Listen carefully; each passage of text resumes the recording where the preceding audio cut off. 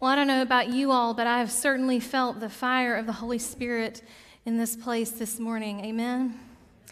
Today we are in the final of our 6-week sermon series called Building for the Future, a study of the book of Nehemiah. If you've been with us along the way, you'll know that we began this journey with the person called Nehemiah, who felt called to go and to rebuild the walls of his ancestral land in Jerusalem. We've seen over the last few weeks what it means for Nehemiah to assess the damage of the wall, to share what he's observed with the people of Jerusalem, and to call them to a vision, a God-sized vision for them to rebuild that wall and secure their land. In addition to that, we've talked about the opposition that comes whenever we are focused on moving towards God's vision for us. And then also that we cannot do it alone, that it really takes all of us working together to achieve that God-sized vision. Well, today we're going to take a look at what it means when God has completed that vision in this, completed the wall, the building of the wall in Nehemiah. So let's hear from the Word of God. Nehemiah chapter 6, verses 15 and 16 from the Message version. The wall was finished on the 25th day of Elul, which is the month, the 25th day of the month. It had taken 52 days. When all our enemies heard the news and all the surrounding nations saw it, our enemies totally lost their nerve. They knew that God was behind this work. We are thankful for God's holy word today. Will you pray with me? Gracious and loving God, the one who poured out the fire in the flames of Pentecost on those first disciples, we pray that you would pour out your Holy Spirit in this place. I pray, Lord, that you would speak through me and in spite of me, a word that might help us focus on the vision that you have for us, knowing that it is only through you that what is impossible can be made possible. It's in Jesus' name that I pray. Amen. Well, friends, tomorrow is a very special day in my life. Tomorrow is mine and Justin's 7th wedding anniversary. 7 years. We've been together for 10. I know some of you have heard our love story, but for those of you that haven't, I wanted to give you the condensed version. I remember it was in 2011, in the spring of that year. I was 31 years old and went to a friend's wedding down in Alabama. And I was sitting next to this girl, this pretty young girl, who was making eyes at a guy in the wedding party, right? So I looked over at her and I said, "Do you know him?" And she said, "Yeah, we're newly dating." And I said, "Well, how did you meet?" And she said, "Well, it's kind of an embarrassing but funny story. There's these dating websites, and I found this one called Christian Cafe, and, I wasn't expecting anything, but I met this guy, we connected, and man, I'm just so excited for what God has in store for us." Now, to be honest with y'all, as a 31-year-old female preacher, I had tried the dating sites because I wasn't having much luck on a normal basis. And I had some pretty poor experiences, right? So I had turned myself off. I was like, I'm done with those. But this girl, she just had this look in her eye, and I thought, I'll just give it one more try.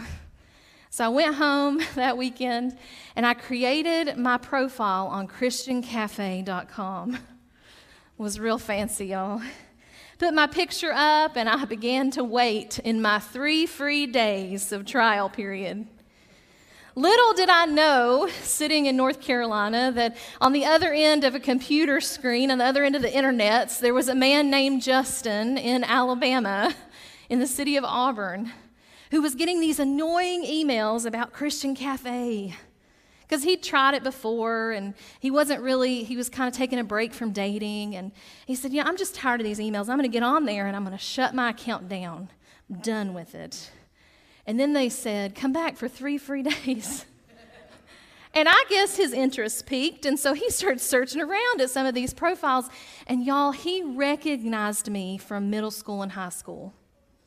Come to find out, we had been in the same grade together in the tiny town of Kingsport, Tennessee. And to be honest, I didn't recognize him at the time. He looked a lot different.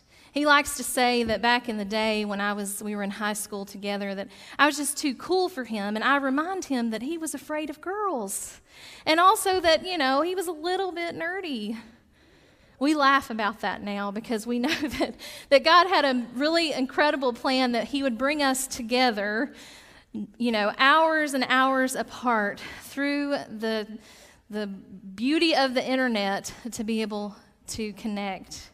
Well, it didn't take long for us to exchange phone numbers and emails, and I have to say I let my 3 free days expire and I never looked back. We began a relationship, long distance. It was a friendship at first, and so for months we began to talk and to pray. We wanted to know what God wanted for us, and after a few months we decided, we're going to be all in on this, and we're going to make the commitment. And so we committed to seeing each other once a month. He was in Auburn, Alabama. I was in North Carolina in Chapel Hill, so it was a 9-hour drive. It was a huge commitment. We also talked on the phone together every night. Well, after about a year of dating, we started talking about the future in real terms. What was God calling us to do? And we decided that God was calling us to be married. And so Justin began looking for a job near me because I was really happy in my work. But unfortunately, every single door that opened closed. Every single path was a dead end. And so after a year of doing that, we decided, let's just take the next step. We'll start looking at engagement rings. We ended up finding a jeweler that could make the ring of my dreams, and they set to work on it. And I thought, surely by the time my ring is ready, God will have opened up a way for us to be together. After all, God was clearly calling us to be married. God had set that vision before us. Well, the ring was ready, and after a couple more months of waiting, Justin proposed, and I said yes. And we decided, what? We're just going to go for it. We're just going to go ahead and set the date. I know we're, 11 hours apart, and we have no job prospects in the same place, but we feel called to be married. And so we began our 9 months of planning for our wedding. I kept thinking, okay, God, it's time. October came, November came, Christmas came, and I thought, Lord, open up the doors. We know that you're called us to be together. Finally, my wedding planning app told me that I had less than 100 days until our wedding. And if you've been a bride before, you know that that's when it gets real. And you start to panic, and I thought, how am I going to marry this man, and I'm not even going to be able to live with him? And so we went on about our business, and literally, y'all, 3 months before our wedding, just 3 months before our wedding, we got phone calls on the same day, within a couple of hours of each other, that we both had jobs in our hometown of Kingsport, Tennessee. Only God could have done that. Only God could have done that. And on May 24th of 2014, we stood in the church that I was to be appointed in July 1st, and were married. And let me tell you, only God could have sustained us during this wild ride of marriage. 7 years, and we know that only God could have done it. I wonder, have you ever witnessed or experienced something that you have to say, only God could have done that? Only God could have done it. This thing that we thought was impossible was made possible only through the power of God at work. Something that maybe stopped you in your tracks and made you think, there's no other explanation. Only God could do this. Well, today, brothers and sisters, we are in the midst of one of those only God moments as we look closer at our brother Nehemiah, who had a God-sized vision for the people of Jerusalem to rebuild a wall. And today, I think there is a lot that we can learn from Nehemiah's experience of moving towards building for the future with the people of Jerusalem. The first thing that we can learn is that building for the future takes focus. If you were with us on week 2 of this series, you will remember that we talked about Nehemiah's first few days in Jerusalem. He walked the perimeter of Jerusalem, and he assessed the damage in the wall. He took note of it, and then the next day, he met with the people. He arrived with that God-sized vision for rebuilding the wall, and he shared that with the people, along with the reality of the work that they had ahead of them. This was not going to be an easy task for them. It would take time, it would take resources, it would take strength, but most importantly, it would take focus to achieve that vision. Not only was that work hard, but Nehemiah experienced all kinds of efforts to sabotage and to put him off of this God-sized vision. Just earlier in the chapter that we're reading right now, we see that Nehemiah received letters from people, adversaries trying to keep him from achieving this vision and discredit him. They went as far as to share physical threats against him. They tried to discredit him and put him in political charges and threats against him. But Nehemiah never lost focus of the God-sized vision that he'd been given. Just a few weeks ago, some of the staff and I began a study of this book called Dream Big by Bob Goff. Anybody a Bob Goff fan? If you've never read this book, I encourage you to pick it up. It's great. It's all about knowing what you want, why you want it, and what you're going to do about it. And he talks a lot about what it means to dream big. And I thought about this, and I realized that something that he said in here was so relevant to Nehemiah's experience. Bob says, keep your eye on the ball. Darkness, aka the enemy, doesn't need to destroy us. It only needs to distract us. It only needs to distract us. It doesn't have to destroy us. That is a profound realization whenever you're pursuing a God-sized vision. Nehemiah, we see, kept his eye on the ball. He didn't let the things around him keep his mind from the mission. He moved towards it because he knew that God was at work. And what happened because of that focus? We see that not only were they able to rebuild the wall, but they did it in record time. Something that had taken years to destroy was rebuilt in less than 2 months. And that, my friends, caused people to take a second look. It reminded us that when God is behind the work, people notice. When God is behind the work and God is doing something big, people notice that. It's undeniable that God is at work. We read in verse 15 today that when all their enemies heard the news and all surrounding nations saw it, they totally lost their nerve. When those adversaries, when those people who had tried to pin and hem Nehemiah in saw this, they knew that only God could have accomplished this work. And in that moment, I imagine that when they received that letter that the wall was complete, I imagine that their jaws dropped to the floor. There's no way that this could have happened. Nehemiah came and he's rebuilt the wall in less than 2 months. Not only had that God-sized vision been accomplished, it had been done in a remarkable way. God had made the impossible possible. It wasn't just about rebuilding a wall, was it? It was about rebuilding this people of Jerusalem. And Nehemiah knew this third thing I want you to remember, that with God's help, anything is possible. With God's help, anything is possible, brothers and sisters. Whatever God-sized vision has been planted in your heart, it is possible through the power of the Holy Spirit.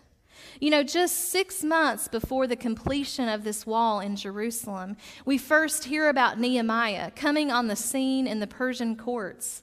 He was arguing for his ancestral land, a place he'd never been before but had heard about. And there he was commissioned to go and to rebuild this wall, and it only took 6 months from commissioning to completion. With God, all things are possible. You know, Nehemiah didn't build the wall by himself. In fact, he had empowered and equipped the people to do it. And instead of pushing back on this outsider who came in and told them all that was wrong with the wall, they embraced Nehemiah because they knew that God was at work. You know, it isn't unusual for God to show up and to show out when it involves his beloved children. It is not unusual for that to happen.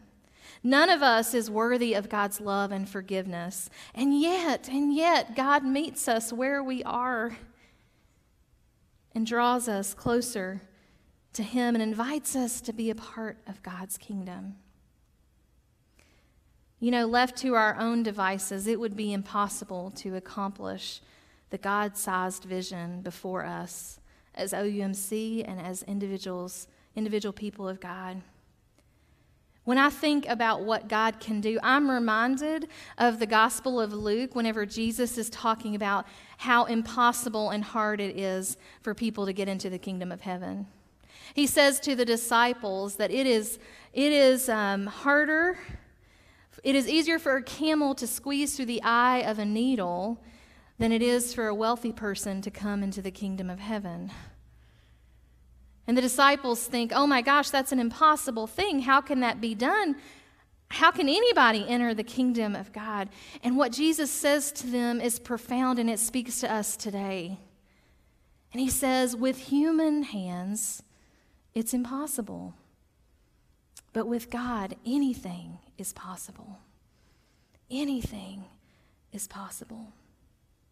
Brothers and sisters, the good news that we have in our hearts today is that we know that God took on the impossible to make a way for us today. That over 2,000 years ago, that the gospel of Jesus Christ began to spread not just throughout Jerusalem, but beyond the walls of the city and beyond the perimeter of the land and beyond the sea that was before them and to the place that we are today here in Ottawa, Tennessee. What was impossible with human hands was made possible through God. You know, that God-sized vision was first articulated to the disciples in Matthew 28, when Jesus, who had resurrected from the dead and was about to ascend into heaven, tells the disciples, these men and women who had followed him fearlessly for the past 3 years, he says to them, now, while I'm gone, I want you to go out to the ends of the earth and make disciples and baptize people in the name of the Father and the Son and the Holy Spirit. Can you imagine what these people must have felt? They'd never left this community. They'd never left the borders of their nation. And Jesus was calling them to be responsible for sharing his good news with the ends of the earth. Only God could pull that off. And we see today through the power of Pentecost that the way that God began the church, the way that that movement started, was through the power of the Holy Spirit that came upon these disciples, these very regular, ordinary people, and all of a sudden made them bilingual evangelists to people around them. And because of that, Holy Spirit falling on them, the gospel spread to the ends of the earth and continues to be shared today. Only God can do that, brothers and sisters. Only God. You know, I don't know what the God-sized vision is that God is calling you to individually. I know that for us at OUMC, we're starting to see that become a picture, a more clear picture for us. And I can't say what 6 months is going to look like, but I can tell you that if we continue to focus, that God will continue to be with us as we build for the future. And that once we begin to do those things, people will look on and they'll say, that has to be something that God is doing in that place. And they'll be able to join in on this mission because they know that with God, anything is possible. That's what people need to hear today, that with God, anything is possible, that the things that you're dealing with, the struggles that you're facing, the mission that you're called to, that whatever it is, that God is going to be with you in that. And only God will be able to get you to that place of realizing that vision. And so my prayer for you is that you would begin to take the next faithful step toward realizing that vision that God has for you. Whatever that is, you may not know the end result, but you know the next step forward. That you would boldly go into that, knowing that God is going to show up in a powerful way to help carry out that vision in your life. What is that next faithful step for you? What is that next faithful step for us as a church? We may not know the end result, but we know that God is at work. Amen? That God is creating and drawing us up into a God-sized vision for our community and for this world. Thanks be to God that we get to be a part of that work. Will you pray with me? O gracious and loving and spirit-giving God, we are so thankful that over 2,000 years ago, more than 6,000 miles away, that you poured out your Holy Spirit in tongues of fire on the disciples. And we're thankful that that pouring out didn't end in that place, but it continues to pour out over us day after day after day as we are faithful followers of Jesus. Only you can do what you've called us to do. And so, Lord, we pray that as we move forward in the next faithful step for what you have for us, that we would be bold in our God-sized vision, that we would be able to articulate it and to pursue it in a way that others see you through us. Lord, help us as we move forward in your Pentecostal power, through the power of the Holy Spirit, to do what others claim cannot be done. In Jesus' name we pray. Amen.